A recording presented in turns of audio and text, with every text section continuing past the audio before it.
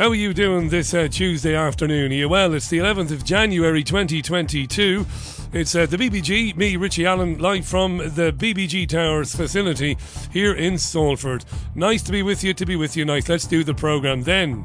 It's the BBG, not the BBC. This is your Richie Allen Show, live from the magnificent city of Salford.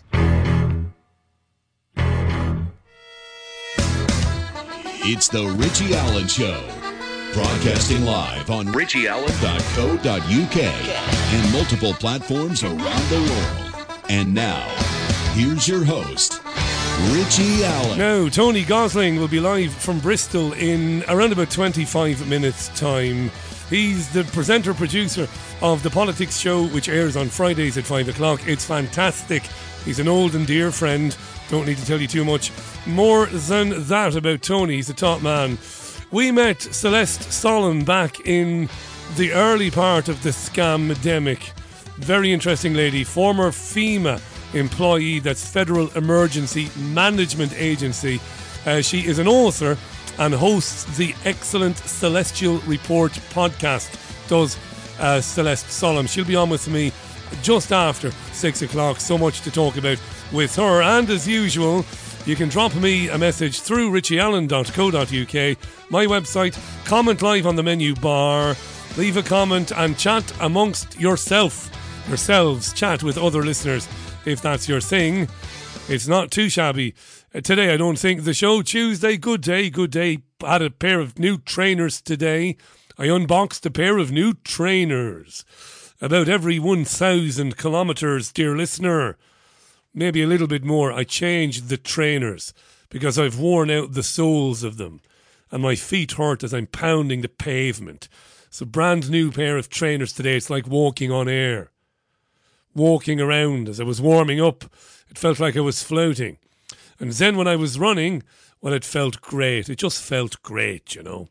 Hey, the news media is consumed by the story of Boris Johnson. That's the Prime Minister, Boris Johnson. And whether or not he okayed a party in the Downing Street garden on May 20th, 2020. That's right, May 20th, 2020. Funny, they're saying that Johnson and around 30 guests were canoodling in the Downing Street garden. Apparently, a mandarin. One of his civil, say it again, Baldy. One of his civil servants invited 100 people to come and have some socially distanced drinks on May 20th, 2020. Socially distanced beverages. We've all been working hard. It's very warm. Let's have a few beers. This has pissed people off because you couldn't do that. Well, I know you did. You didn't buy into all of that crap. But the vast majority of people seemingly went along with these rules and regulations. So there's consternation everywhere you look today. About 100 people invited to the Bring Your Own Booze event in the Downing Street garden, and witnesses are, well, they're dropping Johnson and his wife Carrie in it, saying that they definitely attended this gathering of around about 30 people. Lots of crying on the television today. Genuine tears from people who were prevented from seeing their loved ones when sometimes those loved ones were in hospitals or in care homes and they were dying. And then you had folks who were prevented from attending funerals. They're fairly fed up as well. Folks who missed weddings, they're all raging. This is being investigated by senior civil servant Sue Gray. A YouGov poll this afternoon suggests that 57% of voters want Johnson to resign. Angela Rayner, the deputy leader of the Labour Party, has called on him to resign. Everybody is calling on him to resign. But until I came on here anyway, not a dicky bird from the barrel of monkey spunk known as Boris Johnson. So that's it, really. Will it do for Boris Johnson? Will it? It's very possible. If it's proven that he attended this party, while Oliver Dowden, that's the hilarious thing about this, Johnson went to this party while he was recovering from being in hospital with COVID himself. And because he was still recovering, the then Culture Secretary, Oliver Dowden, went on television live from Downing Street to tell people to obey the rules, while about 50 feet away in the garden, Johnson and his pals were yucking it up. Will it do for Johnson? It won't matter. You'll get Dishy, Rishi Sunak, or not very pretty Patel. Maybe you'll get Heinz Bean for a head Sajid Javid. It doesn't matter. They are 10 a penny. But this story is and was the only game in town today. It did produce a wonderful bit of radio, though. Our pal James O'Brien, don't groan, wait for it. Wait till I show my hand before you start whinging. You selfish. This is wonderful, this.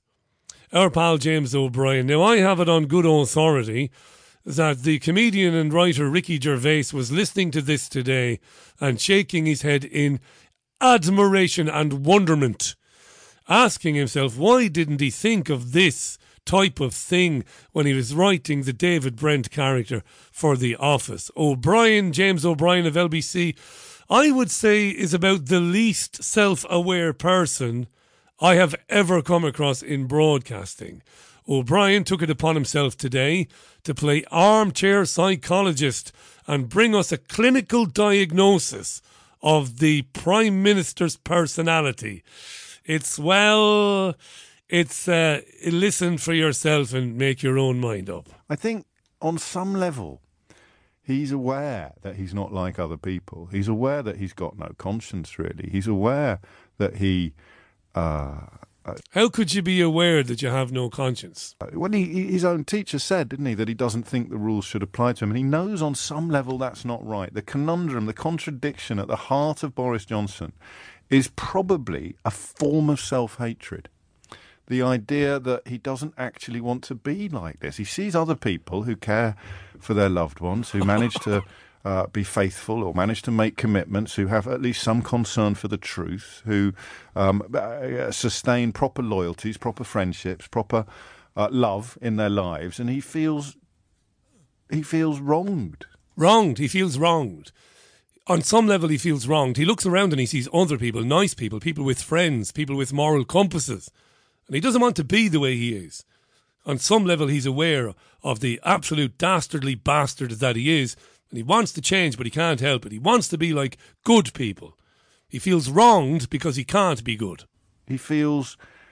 Well, go on. A victim of injustice. Why can't I feel like that? Why can't I be good? Why do I find it so easy to be bad? He asks himself, to ride roughshod over everything that might be described as a value or evidence of integrity. So he asks himself this. Johnson lies awake at night, if you believe O'Brien, asking himself, why do I ride roughshod over everything that's good, that's intrinsically nice and decent and honourable? I bet you Hannibal Lecter is shitting himself right now. Why?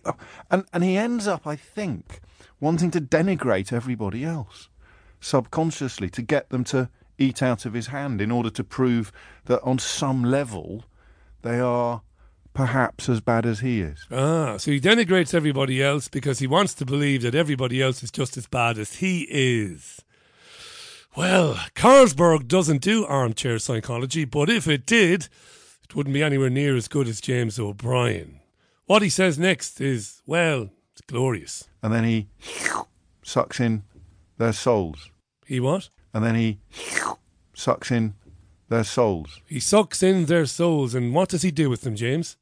And seals up his bag. He seals up his bag, and then he sucks in their souls. And seals up his bag. This is the Prime Minister he's referring to now, Boris Johnson. James, be jeepers. And let's move it on then. What else have you got for us, James? That's all I've got, because there's 100 people on this invitation list, and it's taken 18 months for the truth to emerge. 100 people. And 5 days later, Dominic Cummings sat in the Rose Garden and told you that he'd driven to Barnard Castle to test his eyes. That was 5 days later. That's one mystery solved. That's one mystery solved. The mystery he's referring to is, how did Dominic Cummings manage to hang on to his job after he lied through his teeth about driving to Barnard Castle if that's how you pronounce it, just to test his eyes when he was driving around the country, gallivanting around the country, while people were unable to see their families in care homes and people were unable to attend funerals. That's James O'Brien. It's wonderful stuff, isn't it? I really mean it. Gervais must be listening to this, thinking, I wish I had thought of that. And then he sucks in their souls. And seals up his bag. Wonderful stuff. Absolutely wonderful. On the hoof, that. On the hoof. Off the cuff and on the hoof. James O'Brien there, LBC Radio. The time is 10.5 minutes past the hour. Let's hear from somebody more serious. Let's hear from Professor Sunetra Gupta, Oxford University epidemiologist and one of the authors of the Great Barrington Declaration. She has a different take on the party. Tell us what you think of the party, Professor. When the party was happening, the rest of the country was being told they couldn't meet with their friends and they certainly couldn't have people over in their gardens, Professor. Well, I mean, we've seen several instances of hypocrisy along the way. But perhaps I think the most important lesson to be learned from this is that these rules didn't really make a lot of sense in the first place. So, of course, there is the hypocrisy itself is really, it's really quite galling. This is the irony, isn't it? Is that no one died as a result of these young, healthy people meeting up. And that's why, young, healthy people could have carried on meeting up during this period if they'd taken reasonable precautions. In other words, it wasn't that they were doing something wrong in carrying on having this party. It was that they were telling other people not to. Yeah. So that's where the sort of irony, as you say. That's where the irony is. I love the beginning of the answer from the professor. Shall we hear it again? Because it's worth hearing. This is one of the co-authors of the Great Barrington Declaration. Number of you are giggling your asses off at James O'Brien. That's not parody. You have to keep it in mind. That is not parody. That is what passes for journalism, for broadcast journalism in 2022. It's okay to behave like that on national radio. It's wonderful and it's terrifying at the same time. Let's just hear the beginning of what she said about the party. And this is relevant, I think, because I had no sympathy today for people on television saying they weren't allowed or that they didn't get to hold the hands of their loved ones when they died in care homes. Now, don't just take that statement, please, and think that I'm a heartless bastard. I'm not. Of course I have empathy. I'll explain in a minute. Let's hear Gupta again. Well, I mean, we've seen several instances of hypocrisy along the way. But perhaps I think the most important lesson to be learned from this is that these rules didn't really make a lot of sense in the first place. In the first place, these rules didn't make a lot of sense. And I would have been asking people today, if I had been given the opportunity to speak to some of these bereaved families groups, the COVID bereaved families, these ridiculous groups of people, these people who believe that their loved ones died of COVID, and maybe some of them did, but of course the great majority didn't die of COVID. They were very, very, very ill, went to hospital, died of their illness, and then had COVID attached to their death certificates. So when I say I don't have any sympathy for them, I don't really mean that. It's heartbreaking, and I have a heart. You know this. We talk, you and I. You know I'm not the worst guy in the world. I've got a filthy mouth on me, and I say some stupid things, but I do like people. I do love people, and I don't want to see that happen to people. But on some level, they've got to take the blame themselves. Because they believed this crap. You didn't believe it. I didn't believe it. I haven't obeyed a single strand of it. Not one. I haven't worn a mask anywhere. I've gone into plenty of places where masks were required, didn't wear one. I saw who I wanted to see and when I wanted to see them in March, April, May, June, July 2020. I went wherever I wanted to go. I drove wherever I wanted to go. I saw, as I said, whoever I wanted to see. Because I knew it was bullshit. And if I had a senior relative in a care home, somebody I loved, I would have done what the great Jackie Devoy did with her father, John. Rest in peace, he's no longer with us. I would have rescued or kidnapped that relative from that care home and brought them home with me, which is what Jackie Devoy did. And her father's final months were better because he was with his daughter and a friend who was acting as his carer, rather than being stuck in a care home, being spoken to by people wearing masks and visors and PPE equipment. So, of course, I feel dreadful for those who didn't get to kiss and hug their departing loved ones. But you bought into this crap. You believed Boris Johnson when he told you that the bubonic plague was raging through England and was killing people and might kill 500,000 people. And you obeyed that shit. And are you really annoyed, or are you as annoyed as you say you are because he had a party? Or on some level, are you actually choking back the boil that you fell for it yourself? And I wonder about that. And I don't want to be cruel to people at all, you know, who faced up to that crap in 2020, having to wave at their loved ones.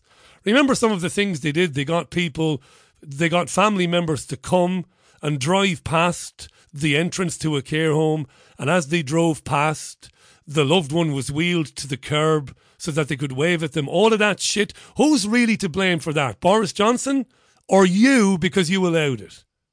And that's an uncomfortable question for many people. But it's about time we started asking those questions. I suppose we can ask them without losing our empathy and our sympathy for the situations they found themselves in. But wake the fuck up, you know. Stop whinging about that goon having a party when you weren't allowed to do this, that and the other. Ask yourself why you obeyed that nonsense in the first place. 16 minutes past 5. Sunetra Gupta, speaking to Julia Hartley-Brewer on Talk Radio, was also asked about the spectre, I love that word lately, the spectre, the reality of blaming the unjabbed for restrictions, blaming the unjabbed for the NHS being under pressure, etc., etc. What did Gupta say? Well, it's utterly illogical because, of course, as we know, the vaccines are they're fantastic at preventing severe disease and death, it would seem, but they have a very transient ability to protect you against infection or to stop you from passing it on.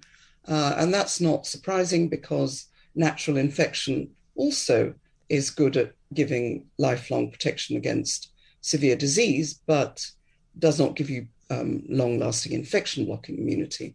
So, I mean, unless you see it within that sort of context, none of what we've observed about coronavirus makes sense.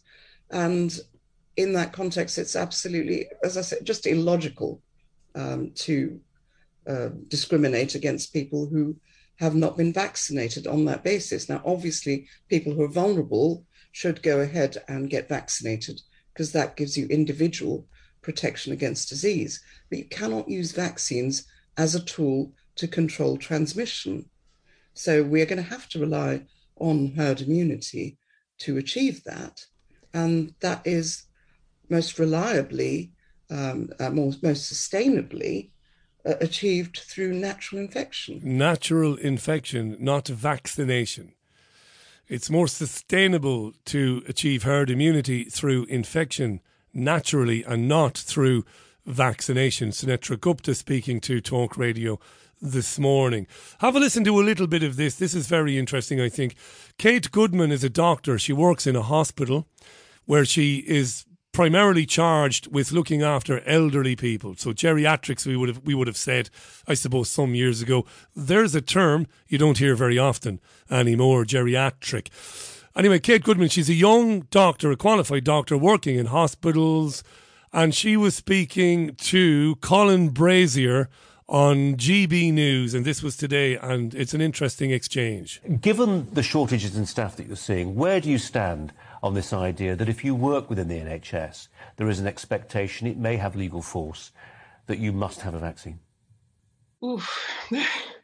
I'm actually unvaccinated myself, so I'm set to lose my job in April. I'm very much opposed to any form of mandate for any medical intervention. I think it's a dangerous path to go down and sets a terrible precedent for the future. I'm not... Sorry, Colin, carry on. No, Kate, I didn't realise you were going to say that. I had no idea before you appeared on our television screens that you weren't vaccinated and that was your position. How marginal is the position that you take within the hospital? what reaction do you get? How much pressure are you coming under from hospital managers, maybe even from patients, to get jabbed? I've had no pressure from patients. My patients have actually been very supportive. I'm don't want to sound big-headed, but I'm widely regarded as a caring doctor that my patients love. So they've all been very supportive, but I have been under extreme pressure from hospital management. I've felt sort of bullied and harassed at times over the recent months about my choice, and it's a choice that I've made for myself, weighing up sort of risks and benefits to me from COVID and from the vaccine. And I mean, actually, for the first 12 months of the COVID epidemic, I worked on a COVID ward. I cared for COVID patients every day. I was highly exposed to COVID and didn't actually catch it. I didn't get ill. I didn't test positive. But I went into work every single day. I didn't have adequate PPE like most of my colleagues. My colleagues all became unwell with COVID and I remained well. So I reckon she may have remained well because she didn't have adequate PPE and she wasn't wearing a mask. And she's in her 30s. She's chosen not to have the jab. This is really interesting because we're approaching April, of course, where theoretically, well, I say theoretically, it's enshrined in law now that people who work face-to-face with patients in the NHS will be prevented from doing so and will lose their jobs or be redeployed unless they can prove their double jab. She goes on to say this very briefly. But I don't consider myself, I'm in my 30s, I'm fit and healthy. I don't consider myself to be in a vulnerable group. So I don't feel that I need the vaccine. So that's the reason that I didn't take it. And I do believe in the fundamental human right to bodily autonomy. Bodily autonomy, eh? The fundamental human right. Dr. Kate Goodman, a hospital doctor who primarily works with senior citizens. 22 and a half minutes past 5. This is the Richie Allen Show. It's live as usual from the great city of Salford. Tony Gosling is standing by. He'll be with me momentarily. A little bit later on, Celeste Solomon will be with me. Not been ages since she was on. As I said, it was way, way early on in the scam. Very interesting lady. If you have anything to say about any of that, leave a message on richieallen.co.uk where it says live comment. And that's pretty straightforward. And today, it seems to me that today the website is playing ball. It's all looking good. There are no problems with it thus far. Do I need to maybe cross my fingers when I say that? Do I need to maybe do that?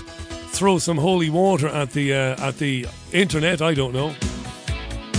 Richie Allen Show is live. It is the most listened to independent news radio show in the world.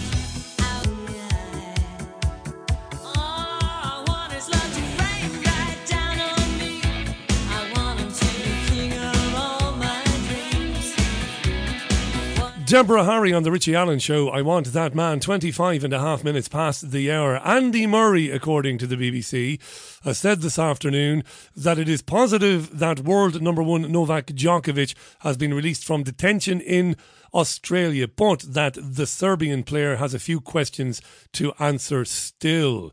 Right, so you will know that Djokovic won a court battle that overturned his visa cancellation yesterday. The Australian Open starts next week, but Australian border officials are looking into whether his travel entry form included a false declaration. It's positive that he's not in detention anymore, said Murray, but there are still a few questions that need to be answered around the isolation, which I'm sure we'll hear from in the next few days. To talk about that and other things, let's welcome to the programme for the first time in 2022, my friend and your friend, the broadcast journalist and author and host of The Politics Show every Friday at 5 o'clock in Bristol, thisweek.org.uk. It's the one and only Tony Gosling. Welcome back, Tony. How are you? Hi there. Yeah, thanks. I'm talking to you, Richie, from the centre of Bridport in Dorset, where I'm about to go to something called Stand in the Pub, which is because actually the publicans that are opening their places to Stand in the Park groups are finding that they're standing room only. So that's why I'm down here, and thanks very much for inviting me on again. Hey, Tony, that's incredible news, mate. I'm delighted to hear that. So publicans have been going to Stand in the Park events. They've been meeting people, and now those people are going back to their pubs to spend a few quid, and those pubs are doing very well, thank you very much. That's amazing. I'm delighted to hear it. The last time I came down here, which was because I've got some friends around here anyway, before Christmas, the place was absolutely heaving. And if, publicans want to bring their customers back into the pub, this is the thing to do. Wonderful. Absolutely wonderful. I'd like to talk more about that, maybe another day, maybe with some of those publicans.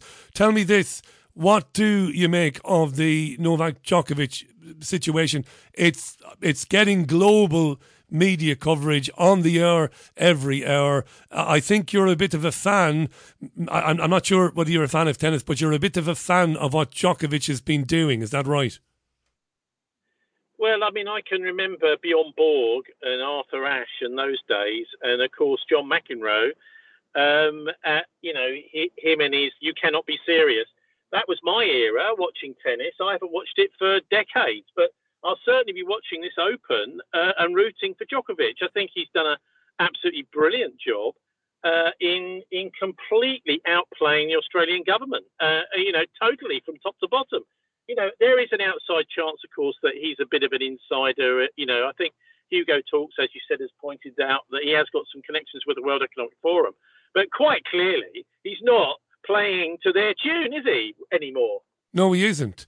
He isn't. It's going to be interesting tomorrow. I've seen some documents online today that suggest that he told a couple of porky pies when submitting his documentation, one of the lies being that he hadn't been anywhere. He hadn't, from the time he submitted his applications, that he hadn't been anywhere, that he'd been in his domestic situation, and then he flew to Australia. But apparently in the meantime, he was in Spain, apparently, or somewhere like that. If that's the case, he's in the soup. They'll boot him out for sure, won't they?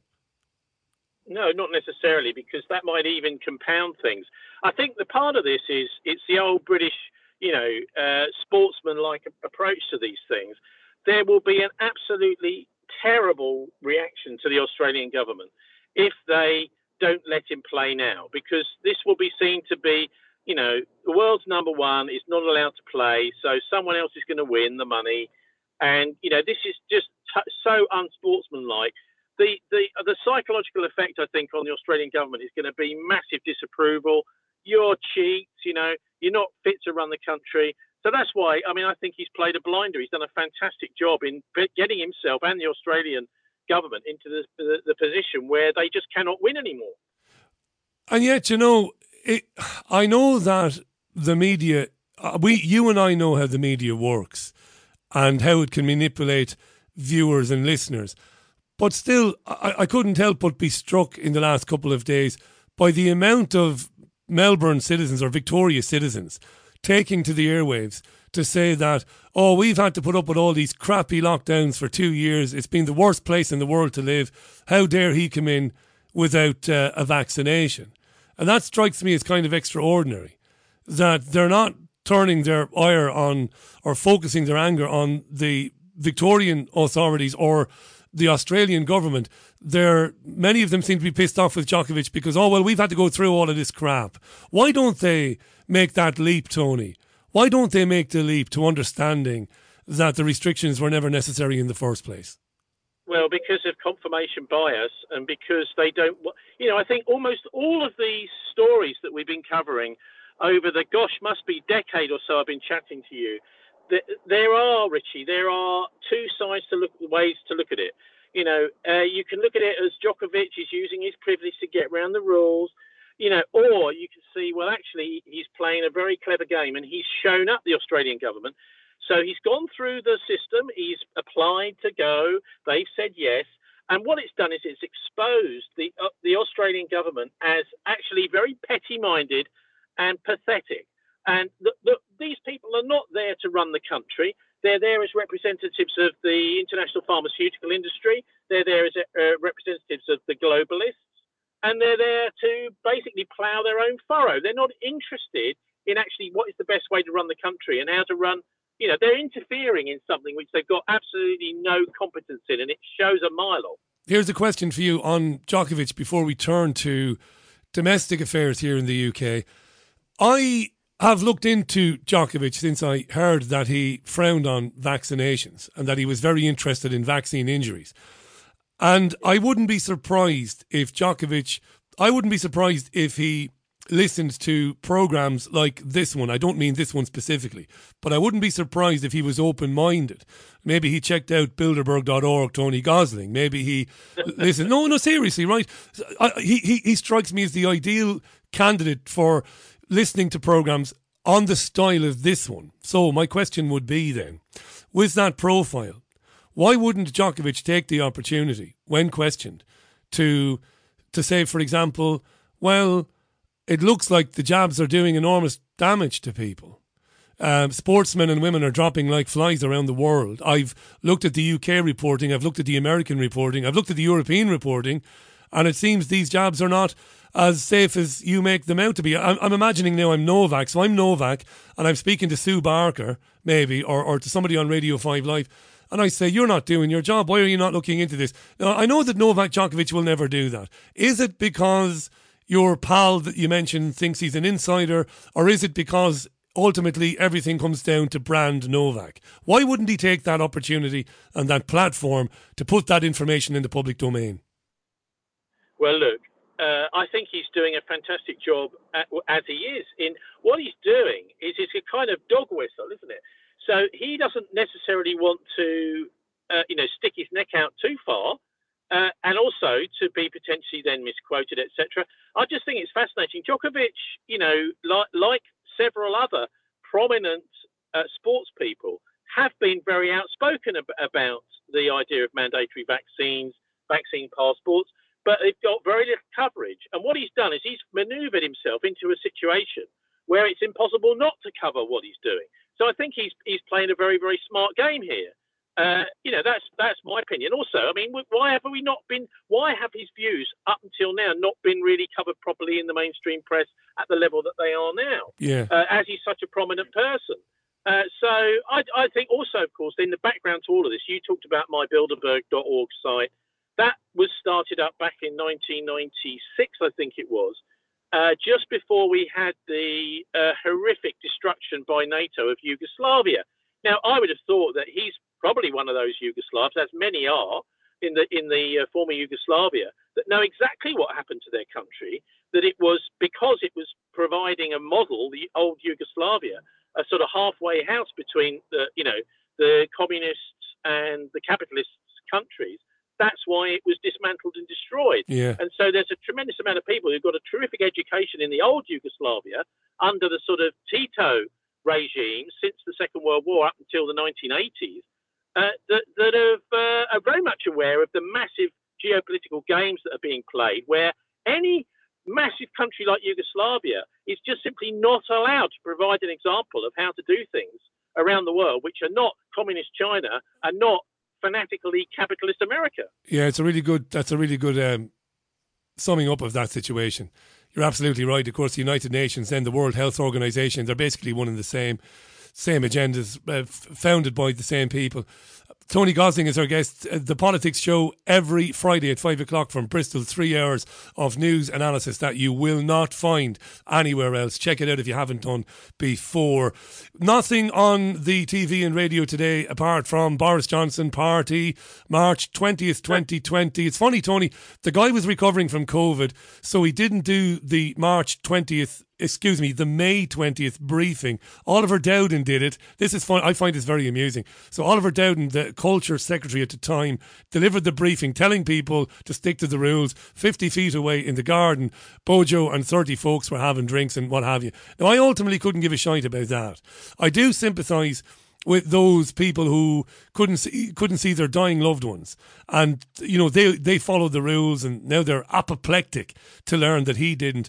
I wish that they would reach the conclusion much quicker, faster, that, well, maybe the rules were totally unnecessary, and maybe Johnson's conduct and his pals is indicative of the fact that the pandemic is a load of old bollocks. I wish they would, but they don't. They are raging. Now, here's my theory, and you're going to shoot this out of the water, as you so often do.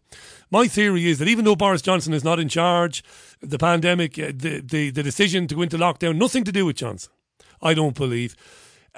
He has pushed back a bit, especially before Christmas. Stage wanted severe restrictions on the country around about Christmas time. He seemed to kind of say, no, we're not going to go down that bloody road. And now, out of the blue, comes this email that's been around for 18 months that says that there was a big party invite and it might do for Johnson. I mean, this very well might might see his resignation. And that's not, I mean, you might disagree with that, but I think it's very, very possible. So maybe those that want to push this agenda further and faster have decided that we need to move Boris out and put some other puppet in his place. Am I wrong?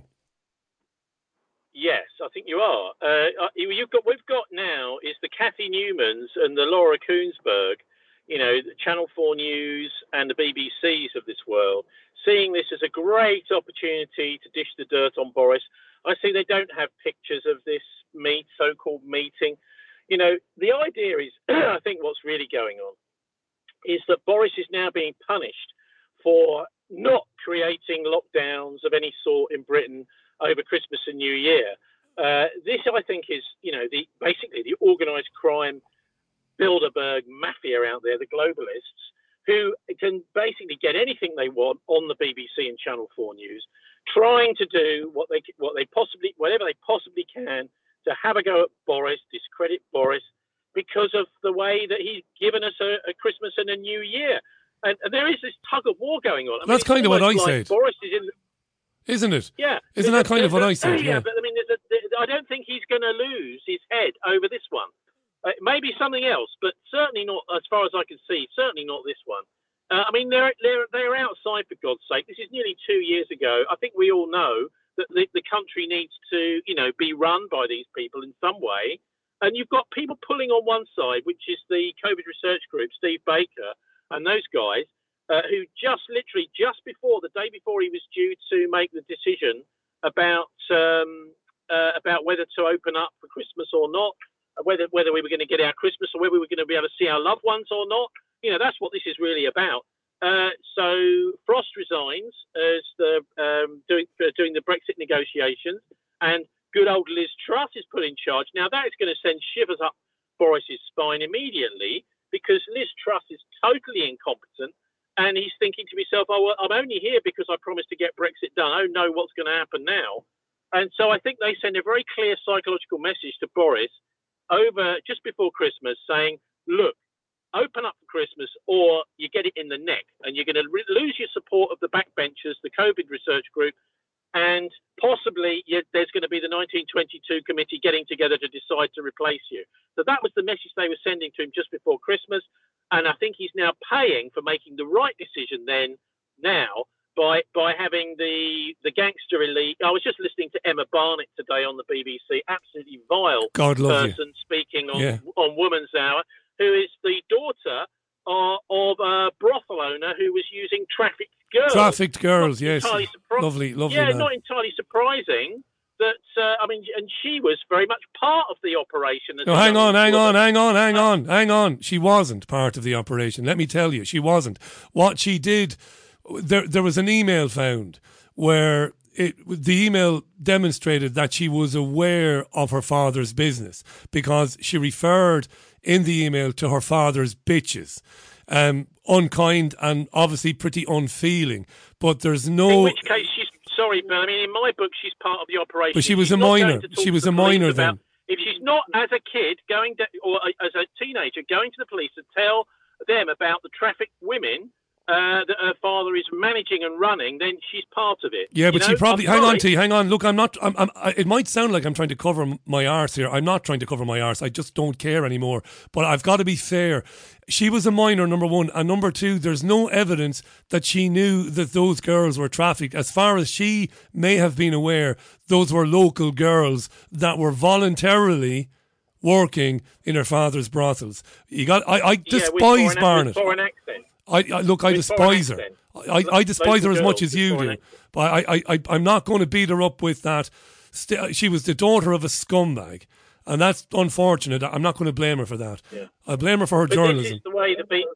This is the way the BBC's going now. It's, you know, and Koonsberg, and you know, it's just horrible to see what the BBC's become. You know, it's something that, well, what were they doing years ago? They used to do real proper panoramas. Good God, Doctor Who, that was worth watching in the 70s with, you know, Tom Baker, and this was the BBC. It's certainly not there anymore. But anyway, they represent this globalist faction, Richie, I think now, who are absolutely hell-bent on turning Britain into the sort of farce that we've got at the Senate and Holyrood, where the people are told that they're not allowed to see their loved ones for whatever reason, and actually they're not going to be paid any sort of compensation for business owners for blocking people going to them at all. I mean, it's become absolutely absurd now, and it's only organisations like ITN at Channel 4 News and the BBC that provide cover for these lies about what should be happening or shouldn't be happening with lockdowns. I'm getting fed up with this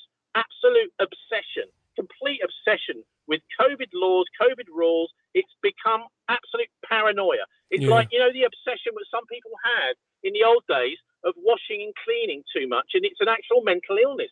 That the whole of society's been pushed in to this obsession, and we need to just kick back as hard as we possibly can against it. Absolutely, T. Amen. And stop complying. I mean, you've never complied with it, neither have I. And I'm sure none of our listeners have, or most of them haven't.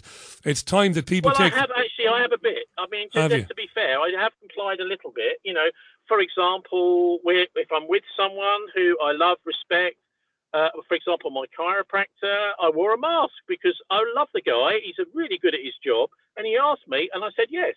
So if someone is going to tell me I'm not allowed to, that's a whole other question. But I've done a little bit of minor complying, but I certainly haven't been wearing masks in the streets, supermarkets, or anywhere. Well, what you've just described to me there is we have a sensitivity to people. That's a different thing. And an understanding and an attitude where you'll meet people halfway. I totally understand that. We've got about 14 minutes left with Tony Gosling. Thisweek.org.uk, Bilderberg.org. Check out the Politics Show Fridays at 5 o'clock out of Bristol. It really is terrific, folks. Brilliant stuff lately with talking to... You even done some brilliant interviews with the folks who are exonerated after they ripped up Edward Colston's... what's wrong with me? Colston's statue, yes, in Bristol, and chucked it into the drink, which I say, T, and I'm going to shut up and get out of your way. No matter what you say to me, this is how pig-headed I am. It's vandalism. I don't believe they should go to prison, but it's vandalism. If you want to remove something from a town centre that's owned by the public, well, you get your arse elected to the local authority and you do it. Ripping it up and throwing it into the drink, I don't give a damn how evil Colston was. It's wrong. That's my opinion. You completely disagree. Go ahead.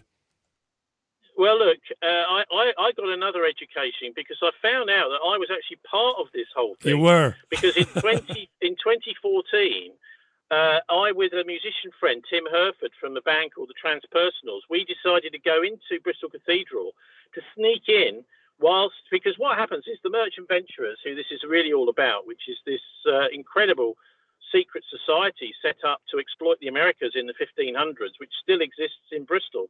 And if you look them up on Companies House, you'll find it's all incorporated under a royal charter, and it's not managed by the company's legislation.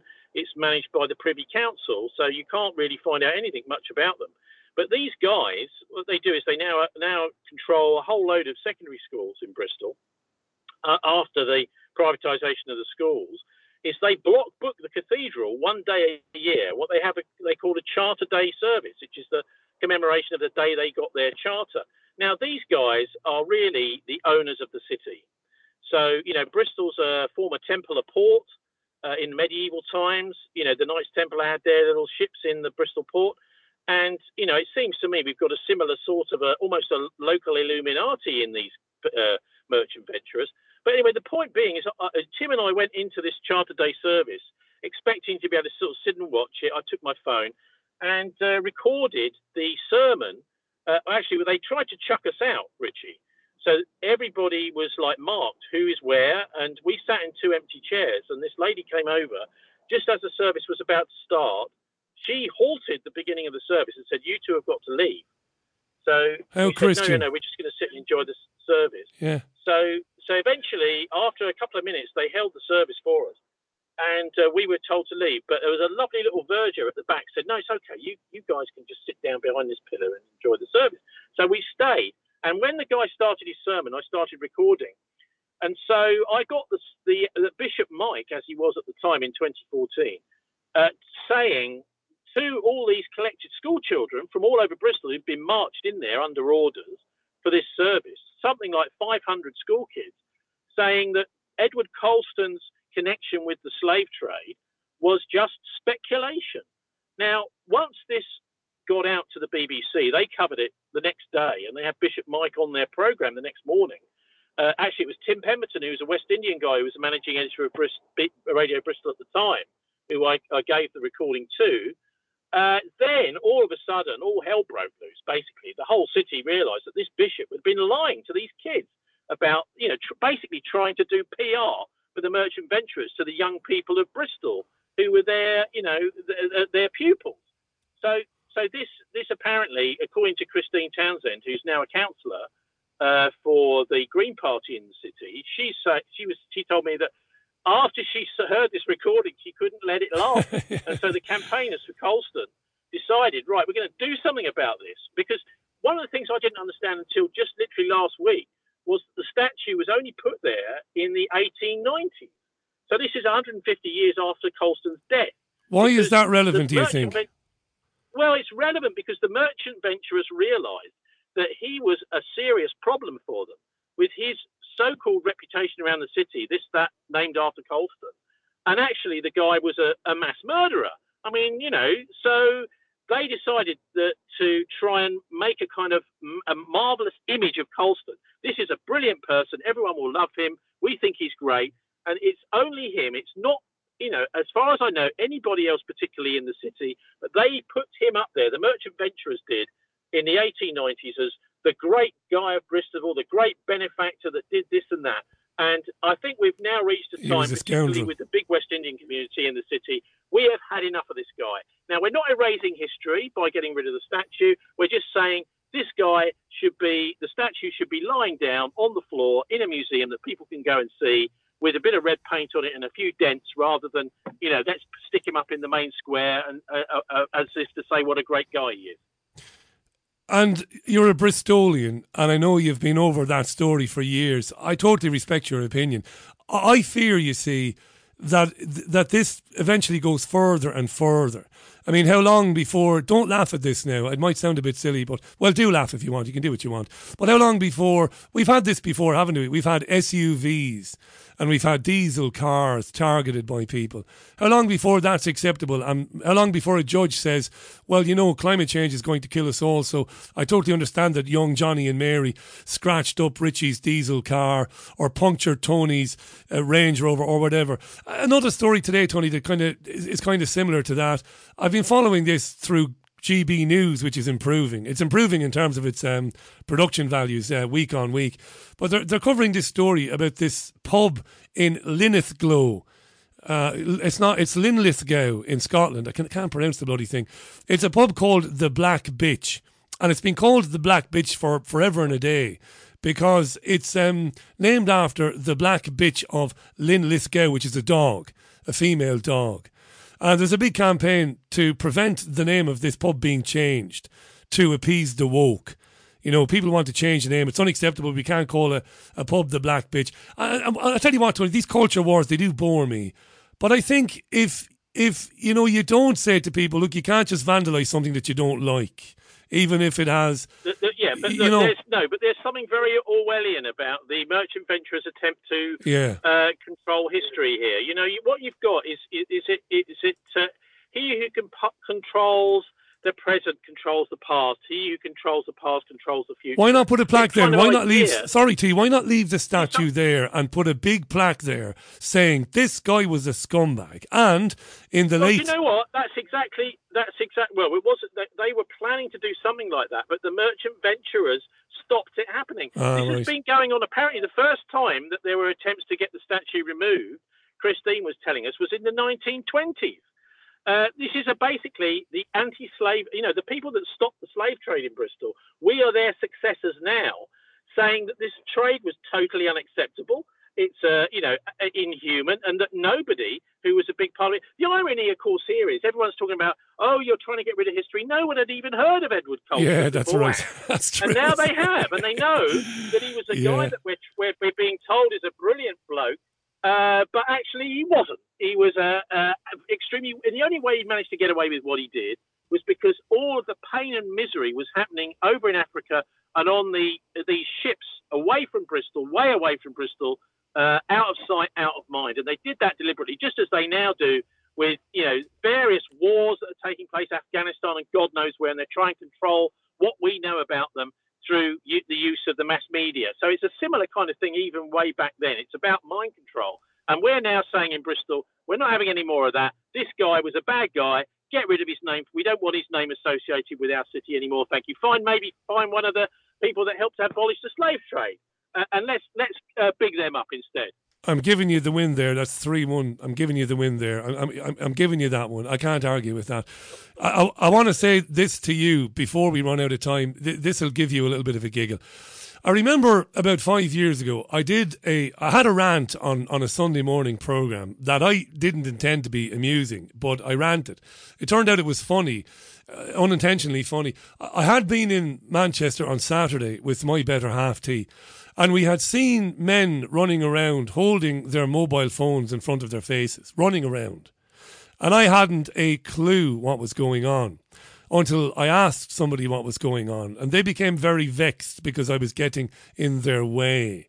They were going around looking for Pokemons. They were playing a game where you put an app on your phone. This was older age. It still is older age. And you point your phone at a doorway. Maybe at a McDonald's, maybe you point your phone at a Marks and Spencer's. Now, of course, there isn't a Pokemon there, but a digital one might show up on your phone because these things are. You know this. This is crazy. This made me laugh today.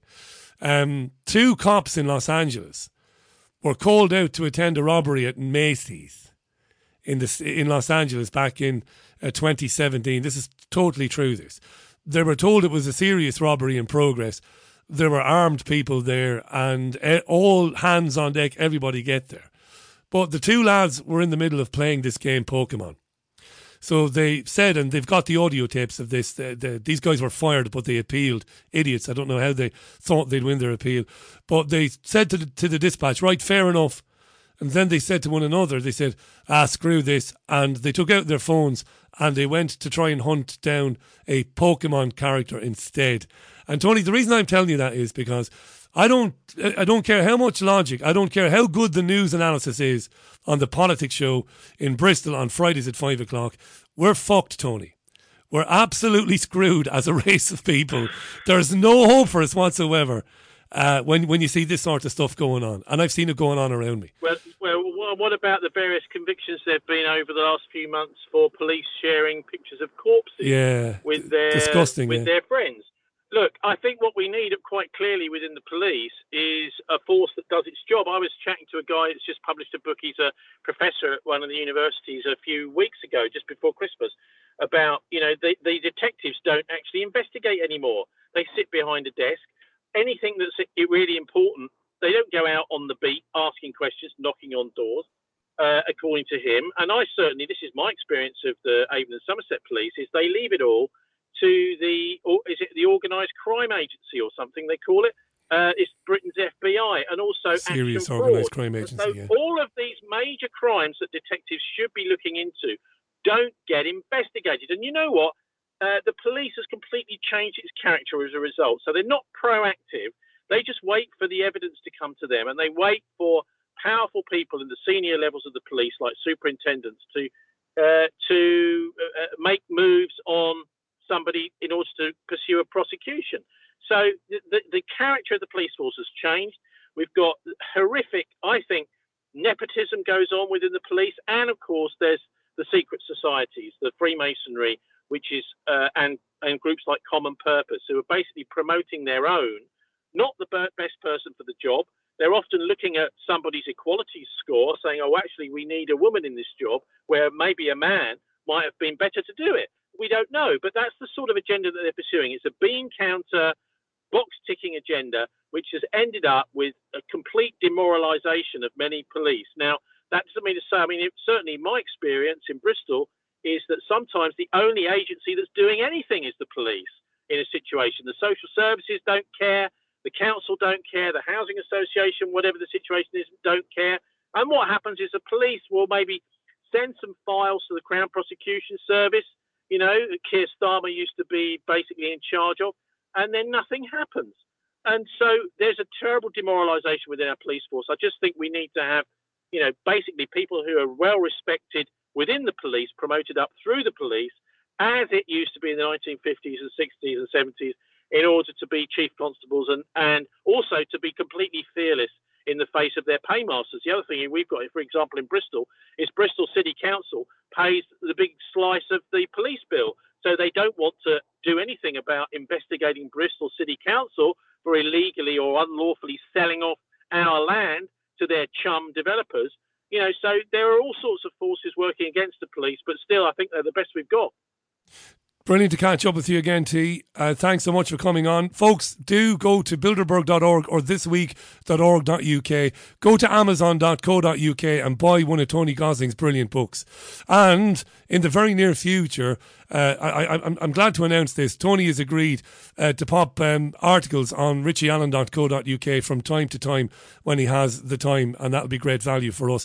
Tony, thanks, buddy. Lovely to have you on, and I know we'll do it again real soon. And I'm delighted at the news you brought us at the top of the programme from Dorset there. Publicans have been going to stand in the park and they're meeting people, and like-minded people are using those businesses. That's the way forward, T. Thanks, buddy. Yeah, I'm increasingly finding that almost all stories, there's a sort of the truth and there's the devil's advocates. And, I'm finding this time and time again now this COVID agenda is rolling out, that there is, we just make sure you're on the right side of history, folks, because there is a very powerful globalist agenda out there that's occupying many of our important spaces like banking institutions and media. Murdoch, I think, has done a reasonable job, actually, in Fox News, in Talk Radio, and in Sky News Australia, in getting the truth out, which is incredible. I spent most of my life campaigning against the guy, but it seems to have turned out almost okay. Anyway, God bless Richie. Thanks ever so much for inviting me on again. You're welcome, T. Bye for now. Tony Gosling, folks. The Politics Show, Fridays at 5 o'clock out of Bristol. Tony, guest co-presenters, brilliant guests, news analysis, the likes of which you won't get anywhere else. For more details on that, thisweek.org.uk. Tony Gosling. It's coming up for 6 o'clock. So it is. And Tony mentioned Emma Barnett there, and you might have been wondering why I jumped in there robustly to challenge him. Emma Barnett is a BBC radio presenter. She presents Women's Hour on the Beeb. She previously did BBC Radio 5 Live. She's also worked for LBC Radio, and for a time, and she might still be doing this, Newsnight. Yes, I think she does Newsnight too. She's a Jewish woman, brought up in Manchester, and her father, Ian Barnett, is a bit of a scumbag. He was convicted of running brothels and filling those brothels with trafficked women and taking some of those women and filming sex films with them and selling them. Dreadful guy. And Tony made an insinuation there, or put it out there, that Barnett, shared the blame and the shame for some of that. I don't know that, but there's no evidence to suggest she did. She was in her early teens when this was going on. There was an unflattering email that was brought out during his trial. This guy Barnett, I think it's Ian Barnett. Stand to be corrected, but her father anyway. And in that email exchange, she sarcastically referenced his bitches. Suggesting she knew full well how he was earning his money. Anyhow, I don't like Barnett, but I'm not going to, to go that low in terms of my criticism of her. I don't like her as a presenter. I don't like her as a journalist. I don't believe she is a journalist, but that's neither here nor there. It's an interesting story, is the story of her father and what he was doing here in the Northwest. It's exactly 2 minutes past the hour. You are with the Richie Allen Show. It is live, of course, as always, from Salford, from BBG Towers. I'm with you 5 to 7, Monday to Thursday, Sunday morning melodies, every Sunday between 10 and 12. Lovely to be with you today. The Richie Allen Show relies on your support. Visit richieallen.co.uk and make a financial contribution today. Are you a company based in the northwest of England who want to improve their profile via social media? Yes! Well, you could go out in the car park and film something on your phone, but it's not very good, is it? No! Sounds terrible, the picture's not that great. Yes! Try Ensign Films. We're a new video production company based in the heart of Manchester. We're really old, we've had loads of experience, and we can work within your budget. Don't go out in the car park with Debbie from accounts. Seriously, ensignfilms.co.uk. Yes! The Richie Allen Show features doctors, scientists, academics and researchers who have been banned by the legacy media. Support Richie now by making a financial contribution at richieallen.co.uk. Okie doke. One or two people have asked me today, would I interview somebody called Mike Yeadon? Now, this has come up once or twice in the past. A year and a half ago, or over a year ago, this guy was invited on the programme and he turned me down, and I know why he turned me down. Because I would have had plenty of questions about his time in pharmaceutical companies, in a particular pharmaceutical company, and the things that happened on his watch there. And that's the problem. It's the reason why he decided not to come on the programme. Because I'm not going to bring a guy like Yeadon on, and I can't, as a journalist, ethically, I can't allow him come on and talk about the problems with the jabs and all of that without pointing out that he has a pretty checkered past himself in terms of where he worked, who he worked for, and the things that went on his watch. And that's why the guy has never been on the programme. So there you are. It's been a while since anybody has mentioned him as a possible guest. He will not come on with me. No chance. Craig says, if the objection to statues is based on what the person stood for, can we march to London and tear down the statue and the bust, or the bust of Karl Marx? Of course not. And I wouldn't want it either, says Craig, but up to 100 million people died because of the words of Marx. Is that not guilt enough? It's a good point. Yeah. I gave Tony the win, but I still don't agree with them vandalising the statue. I don't. And it's not because I support slavery. Of course not. But I don't have to say that. Brambo says, Richie, criminal damage is criminal damage, and condoning this is very much a thin end of the wedge. In Colston's day, slavery was not regarded as an evil, indeed just a business, and was conducted by all empires of the world. It's historical revisionism, says Brambo. You might very well be right to say it was a business, but I don't agree with you, Brambo, when you say that it wasn't regarded as an evil. People maybe didn't speak about it. Maybe there were not laws against it. But surely Colston knew that uprooting people in shackles and in chains from the places they lived and taking them against their will and transporting them to other countries and forcing them into slave labour, they must have known that was evil. These would have been Bible, I shouldn't say Bible thumping or Bible bashing people, but these would have been Christian people, wouldn't they? So, look, I hear you, but I'm not in agreement with you entirely. I've got to take a tune because my next guest is standing by, and we better not keep her waiting. We're going back to the late 1970s now, if you will allow me to indulge myself.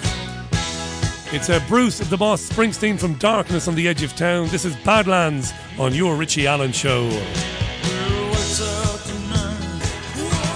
It is 7.5 minutes past the hour, then the Boss and Badlands on the Richie Allen Show. Drive time here in the northwest of the UK. Thanks for your company. Hundreds of messages on richieallen.co.uk. I can't read them all out live on air, but thanks for them. You can chat amongst yourselves. Great excitement about the return to the programme of my next guest. It's been over a year since she was on, and we did say at the time, I can't wait for you to come back, but she's a busy lady. She's a former Federal Emergency Management Agency employee, that's FEMA. She hosts a brilliant podcast called The Celestial Report. We got her on, didn't we? Because she gave a fantastic presentation at the beginning of the scam about the World Economic Forum and what it was doing. That's why we spoke. back in early, mid-2020. Listen, without further ado, let's welcome back to the programme the brilliant Celeste Solum. Celeste, welcome back. How are you? It's great to be here, and I'm running into 2022.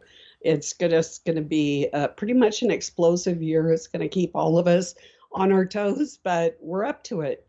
That's lovely. Can we stay with that thought for a moment? 2022. I'm in the UK here, and the scientific advisors to the UK government wanted the government to lock everything down over the Christmas and to make things miserable. It looks like Boris Johnson and his cabinet held back and didn't do that. It doesn't feel too bad here at the moment. So there are some who know what the agenda is, but they feel a bit more optimistic at the moment. Are they right to be optimistic, Celeste, or do you feel things are going to get a bit darker and a bit more difficult as 2022 opens up? It's going to be exceedingly darker in 2022. We're going to see volatility. We're going to see violence. We're going to see the continuing of the erosion of autonomy of both of our bodies and our brains. They don't want us to even think our thoughts anymore. And so I believe, in my humble opinion, that World War III has begun. And it began in 2020 or late 2019 with the invasion of the SARS-CoV-2 into our bodies, and then the resulting collateral damage as a result of it affecting every part of our economics, our society, the way we do business, the way we consume energy, everything is impacted. Like the World Economic Forum did have that spike protein, remember? And it had COVID in the middle, and then all the changes they were going to make. That's right. And they're in the process. They have not let up. As a matter of fact, we're going to have to keep on our toes, because on the 17th of this month, let's see, I don't have a calendar. Today's the 11th. So in 6 days, the World Economic Forum starts their annual week-long presentation where we found out what exactly they were going to do to us all. And that starts again in a week on the 17th. And do you think that's going to be, how do I say this? That's going to be very important. Is it that week? Do you think that we're going to learn more about what's to come? Are they going to be naked about this? Are they going to be completely open about what they plan, do you think? Yes, they are going to be completely open, but the problem is that there's so much information that's coming out right now. It's called the fire hose of information. So we've got a lot of misinformation, a lot of disinformation, and then the truth is usually buried underneath all those layers. So it takes a very tenacious person, people with perseverance, journalists with integrity to get to the bottom of what the truth actually is. Celeste Solum is our guest, and there's huge interest in this, understandably. It's great that you're back on the programme, Celeste. Tell us, when we spoke 16 or so months ago, I can't believe it's flown by that time, despite the tedium of talking about the same issue on a daily radio programme for nearly 2 years, it still has kind of flown by. You were convinced at the beginning that the virus was an excuse to utterly transform what it is to be human, how it is that we live. I take it, this is not a silly question, I take it that nothing has happened since that has changed your mind. This is an agenda to turn human existence on its head. Absolutely. Actually, I have just gathered more evidence.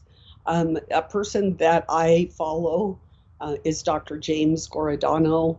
He's one of the people that I follow, and he just did a presentation a little over 3 weeks ago to NATO up in Sweden, and he let the cat out of the bag that he has a new toolkit that goes hand in hand. Of course, I believe SARS-CoV-2 was developed as a biological neural weapon that has a payload capacity, and when I first said payload, everybody kind of looked at me, and now everybody's talking about the payload capacity of it.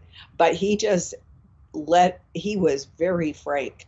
And of course, he was talking to his colleagues and not the average person of how they can assess the brain, access the brain, and control every single facet from an individual to groups to whole populations, and that they were ready to do that. Some of this, he says, it's not science fiction, it is science fact. And over on my YouTube channel, Celeste Solom, you can watch Dr. Evil's new toolkit. I did a 2-hour presentation where I literally extracted the transcript of what he said, harvested the most important parts, and then presented it for people, and did highlight articles on that. And then we also have recently I did an article.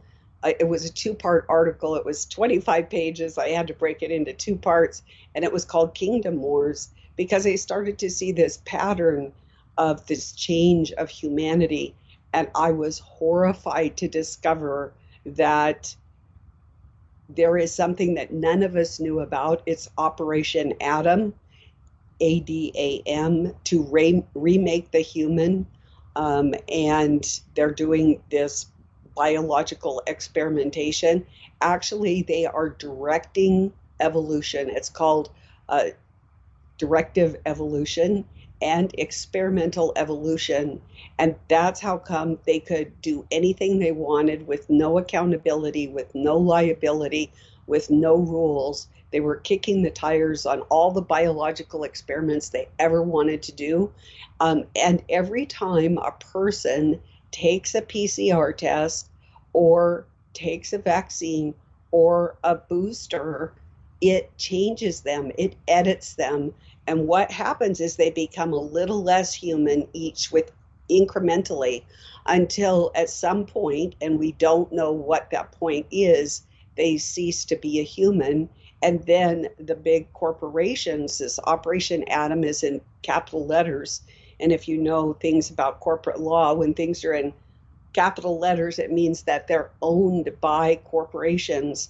So this whole biological project, and once you get to a certain point, you've consumed it and you've been changed into this this next generation Adam.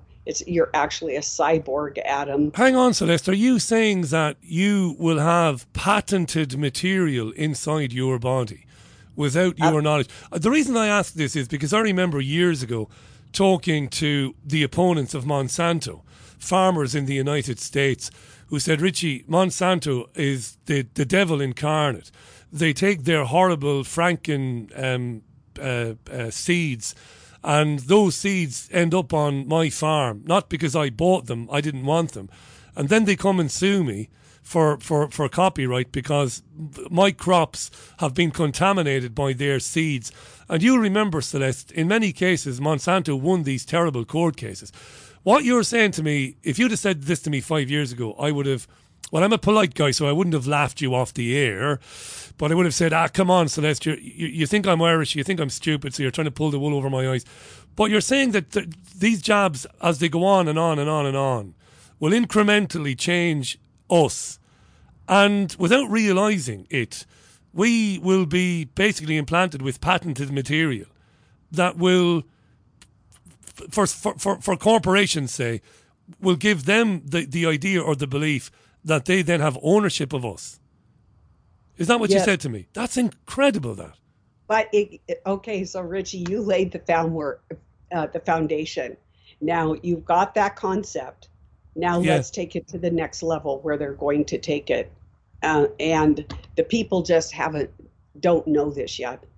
So using the model of the Monsanto with the GMO seeds, now we have patented material. When you get the spike protein or the jab,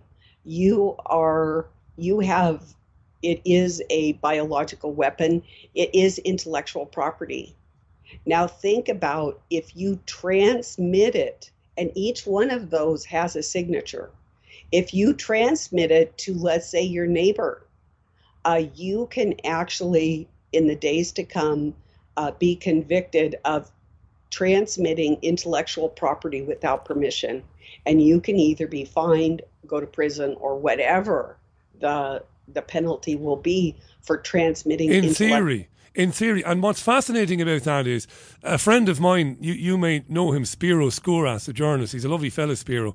He educated me about a year ago, Celeste. He said they are developing vaccines at the moment that will beat the refuseniks like me and you. Vaccines that jump from one person to another. Shedding vaccines, basically, that we can't do anything about it. So I say, I do not want your crappy jab, but my neighbours get it, and it basically jumps into my system through my neighbours. I wonder, is that connected? It must be connected to what you've just told me there. It is connected. And then Dr. James Giordano, I fondly call him Dr. Evil because he is. And he said that this year we would see this deployment of his new neurological toolkit, but it's also biologically changing us. And it would come to us in two forms. One, inhalation, which means it has been aerosolized, it's in our air, and we have to breathe. I don't know about you, but I have to breathe. Yeah. So there you have it. The second thing he said is that by touch, intradermally. So what is going to happen is we're going to touch a surface and we're going to pick up these weapons. They can be toxins. He said that there's new bacteria that they've made, new viruses, new fungi. But what keeps him up at night, and he talked about this at the end of his presentation, was weaponized prions. That's like mad cow disease. And I know you guys over in the UK had a terrible problem with, remember the pyres of cows being That's burnt? right, yeah. And that, well, there's a human version of it, but they've weaponized that now. So it was bad enough in the beginning, because what it does, for those of you that don't know, it eats your brain. Whether you're a human or an animal, it eats your brain, kind of like Alzheimer's, but even worse. I mean, your brain literally looks like Swiss cheese. So, and they've weaponized it, and that's going to be put into the air, and it's going to get in our water. It's going to get in our food. It's going to be on the surfaces of things that we touch. So we live in this really dangerous time. So you're right about, I also am a refusenik. I refuse to get this, but we get a little bit of the dosages, but I'm thankful at least we don't get the high concentrations that the people who are consenting to testing and also to the jab. And now they've come up with the jab in a pill. So now you have to really be careful of any pharmaceutical products that you're taking. Really read the labels. You guys, it doesn't matter if it's pharmaceuticals. It can even be your healthcare products. You're going to have to watch for those words like hydrogel, quantum dot, and if it has those words in it, stay away. We found, the World Economic Forum last year said that by the end of 2021, all commercial food would have hydrogel in it, and I have to say they did, in fact, achieve that goal. So everything that you get at the store, I don't care if it's celery or processed food, a TV dinner, whatever it is, it's got hydrogel in it. Celeste, sorry to interrupt you now. Forgive my ignorance, but I suppose there's no such thing as a stupid question. What is hydrogel? Tell me about it. So hydrogel, back in the day, like decades ago, DARPA wanted to put chips in everybody's brain. But they didn't want to have to do brain surgery on everybody. So what they did is they developed this gel that would soak in or be absorbed into your body. It would swarm to the brain. It would cross the blood-brain barrier. It would grow inside of you, and there would be a little less of you and a little more of it as it proceeded to invade your body. That's why I said we are being invaded biologically, and it's track and trace. They can tell everything from where we are to what we're eating, if you have a drink, if you've been to the pub, if you're eating carbohydrates and your doctor has told you not to, all the way to controlling your thoughts, implanting thoughts in your brain. Reading, it's an operating system, so it has the capacity to read and write just like your computer. And it can read anything into your brain. It could put false thoughts into your brain that you would never think. And so basically it's an entity. At first, you might be familiar with smart dust, and then it changed to hydrogel, and now they can pick Richie Allen out from anybody in the world and know exactly what you're doing. It's like having your own personal spy system. But the scariest thing about it, I mean, I think the reading and writing of our brain is pretty bad, is that it's a platform, and this platform has the ability with its little receiver and transmitter to implant any vaccine and any drug into any person at any time without your consent. Or your knowledge. It is a platform. And once you get it in your body, I get thousands of emails. How do I get it out? And you can't. It cleaves to your body. It becomes one with your body, and you cannot get it out. I remember my old friend David Icke years ago was writing about Regina Duggan and DARPA, this dark wing of the Pentagon that was involved in developing all of this terrible stuff. I naively at the time asked, how could this company get away with manufacturing these horrors? There is the Geneva Convention. There are rules around manufacturing weapons and warfare. I was naive, of course, at the time. Of course, there's no oversight, is there, Celeste? They just make this stuff and people are not aware of it. There's very little media coverage of it, if any. So that sometimes, I do this program and it has, it's got a wide audience in many countries. And people are hearing this for the first time and they will email me and say, Richie, your guest, Celeste Solum, fabulous, really articulate lady. She sounded like she knew what she was talking about. But this can't be going on. I would have read about this. I would have read about smart dust. I would have read about hydrogel. How is this possible? This is terrifying stuff. And I'm not challenging this because I've done my own homework and I know that what you're saying is true. I know that this equipment, this capability exists. I know it for a fact because of people like you, it must be said. Not because you're the person who did all the legwork, you and some others. But it's there. I'm getting a lot of questions. Celeste Solum is our guest. Sorry for saying Solum earlier on. I am an idiot sometimes, but you'll forgive me that. Celeste is a former FEMA employee.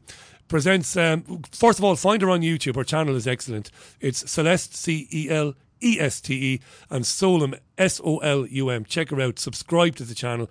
The Celestial Report podcast, been brilliant over the years. And if you get a chance, look at her presentation about the World Economic Forum. It's brilliant. It connects a lot of dots. And that came out. When did that come out? March? Was it April 2020 when you did that? Maybe a little bit before that? Well, no, I think it was pretty much, they met in January. And I think I got it out in February. February, yeah. Now, by the time that you heard about it, it might have been a month. But no, you're right. Bang on. I jump on these guys. Like when Dr. James Giordano spoke to the NATO, I think I got that out within 5 days, what he said. That's right. Yeah, you're right. February. Of course, you're right. You did it, and we spoke then. I think in April of that year. Celeste, I mentioned comments coming into my website, richieallen.co.uk. Many of them coming in. I've met some amazing women like yourself, Alison McDowell, and others in the last 2 years. And listening to you and you talking about that technology, that malevolent technology and what it's meant to do, I can't help thinking about, they've been speaking on the BBC a lot lately about the metaverse, the coming metaverse, Facebook's metaverse, people spending time inside a virtual reality world and the capabilities of that. And of course, that's being sold to people it's been brilliantly sold by the BBC and by Sky and other news organisations. They're talking about the wonderful possibilities, how we will immerse our children into this technology, and they will be able to go and watch the French Revolution, go and watch the founding of the United States of America, walk the streets of ancient Rome. It all sounds wonderful, but to me it sounds absolutely terrifying that we would, talk about a future where we would spend many, many hours of every day immersed in an illusory world. And the question I'm being asked to put to you is that agenda, that metaverse agenda, is that directly connected to what you've been talking about today with me? Yes. So in 2019, I got a 232-page military document, and it talked about a digital twin, and you can look that up. And this is a whole virtual world where it is like our world, but basically it's part of the Agenda 21 thing from the UN, where you just have your little tiny house, you sit in your lazy boy, you put on your Oculus glasses, and you go into this other world. And all the examples that you gave were very interesting and very positive, but there's a dark underbelly to that. You can also go into this world where there's every perversion. There's no rule of law. There's no morals. You can basically go into a hellish world. You could be your own Caesar and put people to death. But what they want you to do is to be entertained and occupied until they depopulate you. And it's kind of like Soylent Green, at the end, the guy's wheeled in, and there's the movie theater, and then they put him out of his misery, and they then turn him into Soylent Green. What did you know that they've got these Oculus glasses, they've got this virtual world. I don't know if it's at the US. I do think the first time I heard about this, maybe 20 years ago, was in Scotland. A pet was recycled, a dog, if I remember correctly. But the laws in the States now are starting to say you can't bury somebody, you can't cremate anybody because it harms the planet. So what you're going to do is you're going to be liquefied, and it's going to go into two places. One place is the water system, so your liquefied body is going to go into the water system or be sprayed on crops. No way. So is this a proposal at the moment, no, or have some states actually been talking about this? Not talking about it. They're doing it in Washington State. You're kidding me. In Seattle, they are actually doing it. You can look it up. The process is called hydrolysis. I call it liquefaction, but it's hydrolysis, where they just liquefy you, put you in a blender, spin you up, and turning us into cannibals, effectively. Yeah. Yes. Listen, yeah. Celeste, I love a bit of dissent. Faisal is listening to this with great interest, and he's skeptical. He says, Richie, I'm a bit more skeptical than you are, he says. If they could really just chip us and control us with some gel, they could just sneak it into our food or deodorants or something and not have to bother with any of the wild antics of the last 20 years. That's an interesting point from Faisal. You talked about the hydrogel, and we talked about the smart dust.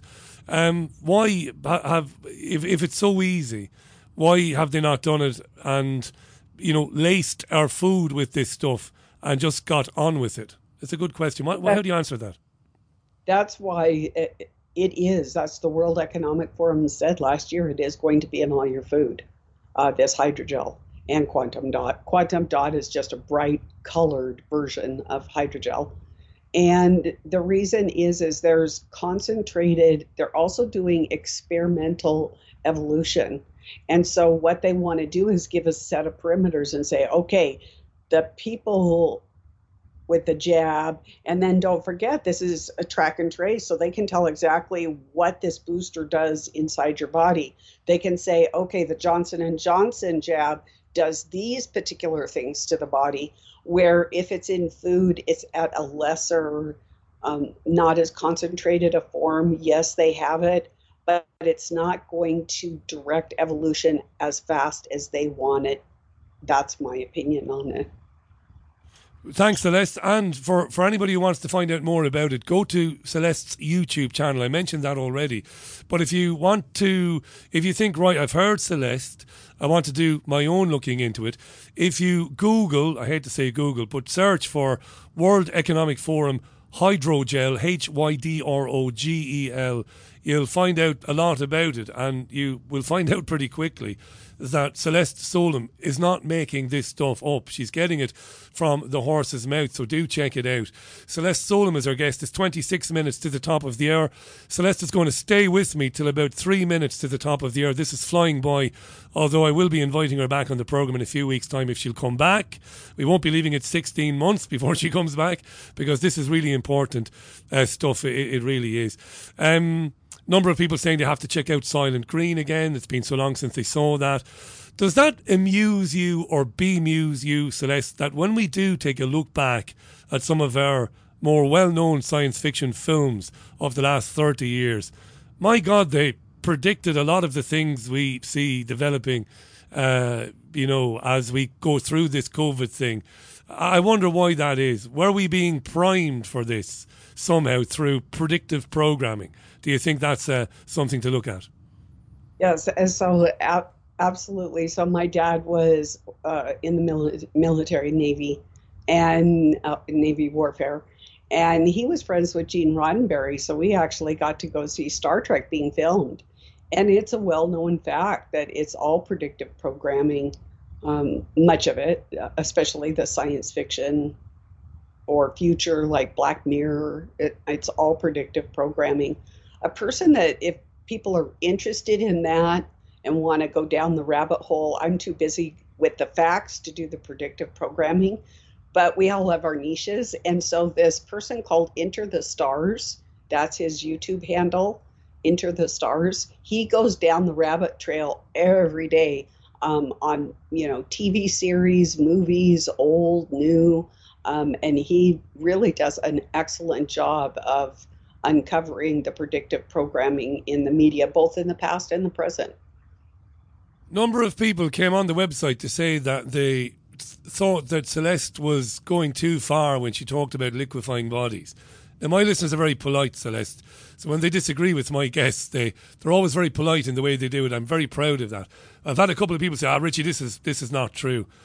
But it is. I've got an article here from the Washington Post talking about, which Celeste, to her credit, said word for word, Washington became the first state to legalise basically human body liquefying or liquefaction, however you say it. I mean, it's and then of course Celeste talked about the disposal of that. And yes, spread out on the land or dumped at sea or dumped in a river, which essentially immediately makes the people in that vicinity, makes them cannibals. And I've also been asked to ask you, forgive the scattergun approach here, Celeste, today, but you're well able for this. As a broadcaster yourself, you're well able for it. Today they're marvelling at the transplanting of a pig's heart into a human body. This guy has been alive for 3 days after this operation, and they're saying that this is fantastic. Now, I'm not a Luddite. I do like a bit of progress in medicine, like most people, but that leaves me stone cold, that. How do you feel about that when you hear about genetically editing pigs' hearts and planting them in people's bodies? I can't see an upside in it, even though the guy is alive and he didn't have a human heart. Am I a Luddite, or am I old-fashioned, or is this something to be concerned about? So I have a personal story, if I might. Yes, go ahead. So I don't have a major part of my immune system. So the first thing my doctors, this is back in the 90s when it was diagnosed, and they said, you need to go live in a bubble. And I said no. And then they wanted to put a port in me and have me live, dragging along an IV of antibiotics all the time. And I said no. And the last thing that they said is, we want you to go to Duke University. Now, mind you, this is the 1990s. And they said, we want to mix your genes with pig genes, and that's going to make you all better.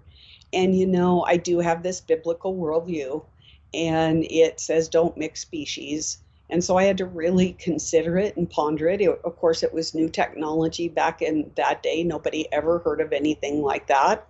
And so I really was hesitant. And so I said, no, I just, if I end up dying from an infection, I would rather die a human than not.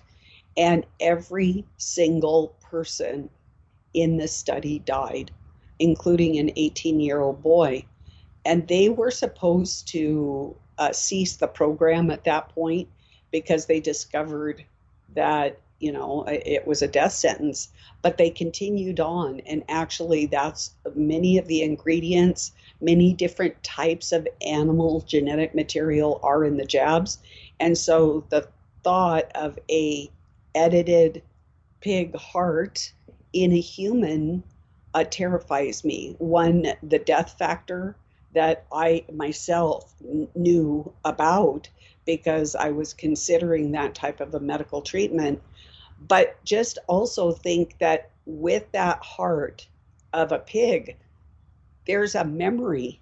Even our blood cells have memories. And all of a sudden, what, are you going to have pig memories? I mean, that's scary. Are you going to go around snorting and? Yeah. It sounds far-fetched, but yeah, I kind of understand where you're coming from. I listen. I'm not the bravest guy that ever lived, and maybe if I was in the position where I was being told there wasn't a heart for me and I didn't have long to live, I don't know how I'd react. I like to be a big man on the radio and say that I would tell them to shove their pig's heart, but I don't know. What I do know is they make all this stuff sound so benign, don't they? And fluffy, yeah. And ultimately it never is where it ultimately ends up. That's how I see it. Celeste Solum is our guest. We've covered quite a bit so far. It's 19 minutes to 7 o'clock here in the UK. We've got Celeste for another 15 minutes or thereabouts, and thanks to her for coming on. You'll find her on YouTube. Look for Celeste Solum. She's a broadcaster and author, former FEMA employee, a family with a naval background. She talked about that, and when she was on last. It's sinister, spooky, awful stuff, Celeste. And increasingly, because things have been so difficult for people over the last 2 years, they're increasingly demanding that, and maybe it's unfair to demand of you, maybe it's unfair to demand of me, that we have answers. Because this is dreadful, this agenda. It's real. I believe it to be real. What's the answer? Is there an easy answer as to how we put a halt to their gallop? What can we do? Where do we even begin, Celeste? I think we have to begin as a human and to value our humanity and protect it. Realize that there's a lot of forces at work arrayed against us to alter us from being a human. And so that we do need to, when we value that, and then we do loving acts of kindness. If you're an artist, do beautiful artwork, maybe give some away. If you're a musician, I know Gareth Ike does wonderful music, and it's just really soothing to the soul. And if you're a baker, you could make a beautiful dish or dessert or whatever, give it to your neighbor, somebody that's less fortunate to you than you. In these little steps, we fight back against the forces that would rob us of our humanity. I love that. I love that idea that you do something that might seem to be small to take care of somebody around you, a neighbour, I don't know, somebody you work with, to do human things, to take interest in people. Because a lot of the technology that we've talked about today and we talked about previously, and I've talked about over the years with David and Jim Mars, rest in peace, and others, it seems that all the great technological advances of recent years have actually driven us further apart as people, rather than bring us together. And that's an inversion, Celeste. Now, correct me if I'm wrong, but they said that social media would bring us all together. It'll be fantastic for connectivity, but it hasn't done that. It's created vacuums. It's created echo chambers, and it's turned people against people. It's removed the face-to-face. You know, when I think of spending time with people, I'm a 47-year-old man. For me, spending time with Celeste Solum is ideally in a pub where you can have a Baileys and I can have a brandy, and we can sit down and have a chat, and I can give you a hug, and I'll see you next week, Celeste. But no, a generation of people behind me, they think that connectivity and being with people is being online on social media. All of the advances in recent years claimed to be bringing us together, but in fact they're doing the opposite, right? Absolutely. The last time I saw my grandchildren, I was on a couch, and one grandchild was on the left, one grandchild was on the right.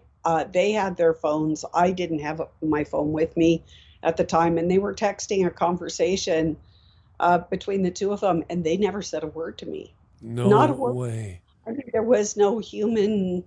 I mean, even when they're sitting next to each other, they're texting each other. So it's the illusion of being together, but it's not really being together. Can I ask you, as Gran, is it difficult to bite your tongue and not speak to mom and dad and say, listen, this is not good? This Graham does speak.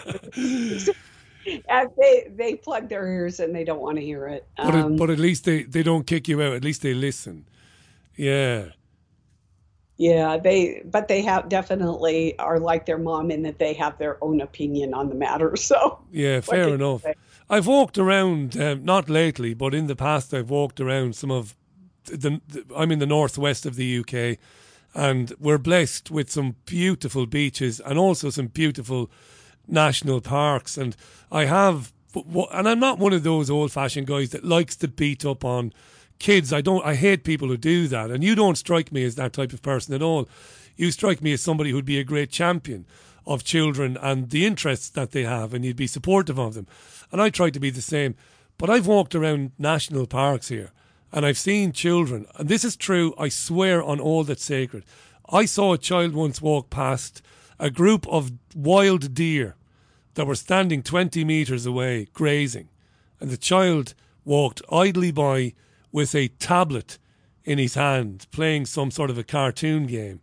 Parents were obviously intrigued by the deer and talking about the deer, but the little boy walked on, and it kind of broke my heart that when I saw that. I'm not a father, but I thought if I was a father, I would do everything in my power not to allow that to happen. But maybe I'm being pessimistic.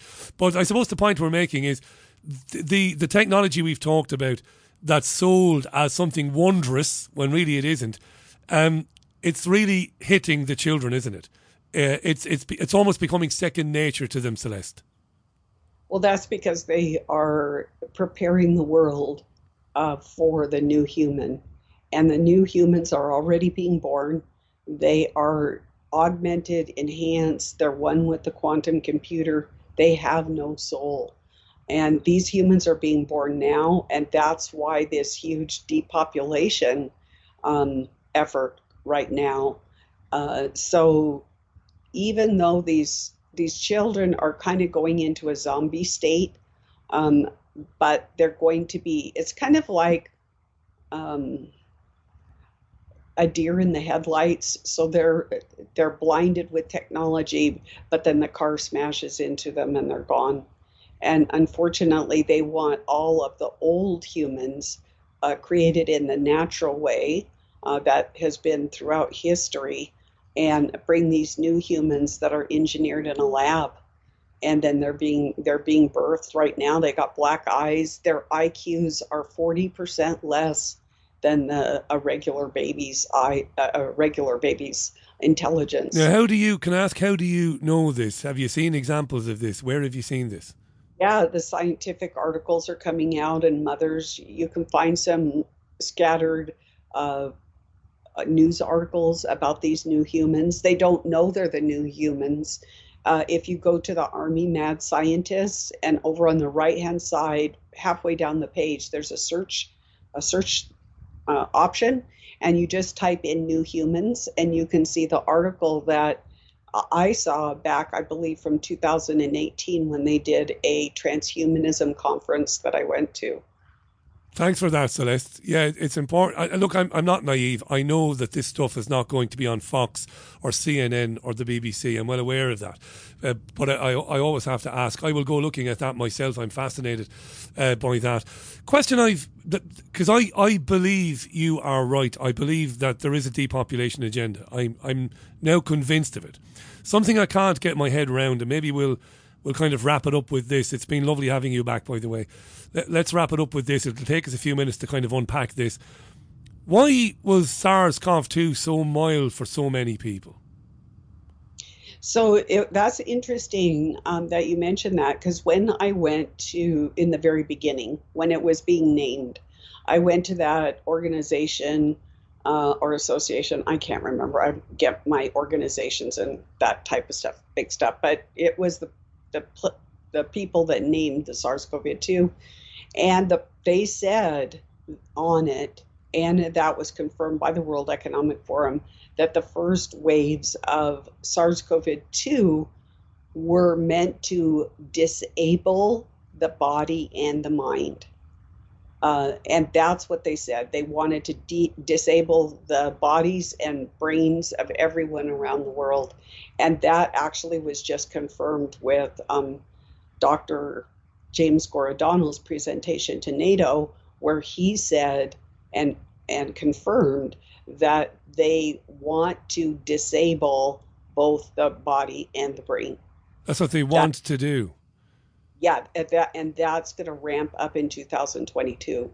So we have to brace for impact on that. So you mean that some variant of it might be released that might be stronger? Because I don't know this for a fact because it was never confirmed, but I believe I had it at the very beginning. I know it wasn't the flu because of how badly I felt and because of the breathing issues. So I'm pretty sure it might have been COVID-19 if COVID-19 exists, and I've always worked on the basis that it does. But I'm pretty sure it hasn't done my brain any damage. I'm not any less curious or any less adaptable or any less bright than I was back then. Maybe I'm misunderstanding this. Is another variant, do you think, in the offing in the future that's going to be much, much more deadly for people? Yes, but it's also each variant is different, so it will impact us. And obviously the neuroweaponry part of it is intensifying this particular year, and we have no idea what variants will come out. But even from the past ones, it was designed as not only a biological weapon, but a neuro weapon. So for many people, it did take out their cognition, their ability to think. As a matter of fact, in every week, the World Economic Forum sends out a kind of like what is their agenda for this week. And last week they talked about that, I don't know, a third or a fourth of the world, world's population lost their cognition or diminished it significantly. And that's interesting if you're right, because that's not something that would be very easily identifiable in people. It's not something that you would notice, unless you were very, very close to that person. And then if you were close to a person whose cognitive capacity was diminished by being infected by COVID, if you didn't know what Celeste Solum knows, well, you wouldn't know then. It wouldn't occur to you that the person is losing their cognitive capacity. That's very interesting, Celeste. We're nearly out of time. I wanted to ask you, just to clarify something, what you said about the children being born, kind of lesser human, a different kind of species of child being born. You said the eyes were black. Is that the colour of the actual eye of the child, or is it a blackening underneath the eye?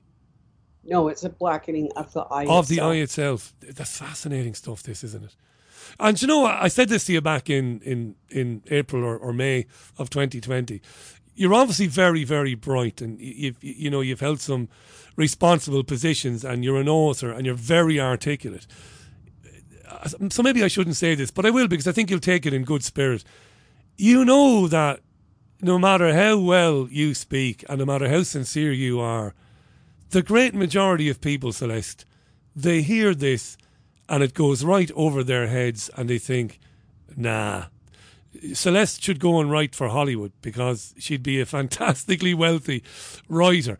And I just don't know if we'll ever overcome that scepticism. That immediate, people move immediately to dismissal and sometimes to ridicule. And you're a bright lady, you're a big girl, you know this. How do you overcome that? So I guess I'm really, because I do go to the primary documents, I don't go to a newspaper, I don't go to a magazine. I look in the science journals, I look at the documents, I go to military conferences. And so I'm very confident that the news that I get, and they provide documentation, and then it's confirmed. Very rarely do I go out on a limb if I hear something the first time and go public with it. Usually it needs to be confirmed before I do that. I get a secondary source, or all of a sudden, the journals are just like people. Something's hot or trending this week, and then something else is trending the next week. And so then because there's multiple studies on it or whatever. So I'm very confident. So if, after that in 2020, when we met, the World Economic Forum called me out by name as a liar. Oh, that's right. I remember. They tried to claim that you'd never worked for FEMA and all of that nonsense. I remember that, yeah. Reuters is the one. Reuters did that. That's right, yeah. But World Economic Forum said, oh, no, this isn't the plan. But it was the plan. They gave no evidence. And it was their own work that I was covering, I showed it. I showed the URLs. I showed how people could go look at it themselves. And so... Well, the media is wretched because the World Economic Forum can say, oh, no, Celeste Solum is lying. And the media says, okay, thank you very much. And that's one of the things. I think that's been the media and how the media works. I think that has opened the eyes of many people in the last 2 years. It's ironic because I've been lecturing on how the media does what it does for years on this programme, and it's finally dawning on people. Celeste, would you do us a favour and come back on the programme, if not late February, early March, to pick up more of this, because it's hugely important. I'll make sure it happens. We'll speak in the next day or two with your permission, and we'll lock it in because it's important, and I think you're a very important researcher. Folks, go to youtube.com, check out Celeste Solum, pick up a copy of one of Celeste's books. You won't go wrong there. It's been great having you back, Celeste. Thanks for great to be back, Richie. No, it really is. It's a real honour. I don't know why it didn't happen sooner, but I work alone. I do this by myself, produce it, edit it, and I think sometimes out of sight is out of mind. But it's not the case because I keep an eye on your YouTube channel, so I know what you've been doing. So no, it's been educational again. Godspeed to you, and I look forward to next time, which will be pretty soon. Celeste, thank you so much. Thank you, Richie. And look after yourself. Celeste Solum, live on Tuesday's Richie Allen Show, live from Salford. Terrific. Go to youtube.com, look for Celeste Solum and watch her presentations there. You will not go far wrong, thanks to her. And thanks to Tony Gosling for joining me in the first hour. Terrific chat with Tony, as ever. It's a phone-in tomorrow, and I'll ask you, if you did phone in to the couple of very quick phone-in, we had a couple of back-to-back phone-ins before Christmas. Let's give other people a chance. I say that because it always works out, If you've never called the programme before, do it tomorrow. All the details will be on my website, richieallen.co.uk, and I will put them, or Rog will put them on Facebook. That is the phone number and the Skype thing to phone in. We'll have a good chat, and we'll chat about where this is going next. I'll be fascinated to hear your opinions as to where this is going next. I've been Richie Allen. You've been listening to The Richie Allen Show, which is live from Salford Monday to Thursday, 5 to 7. Nice to be back this week, it really is. Thanks for all your comments too on the website. Speak tomorrow. Look after yourselves and one another. Until tomorrow at 5. Bye now.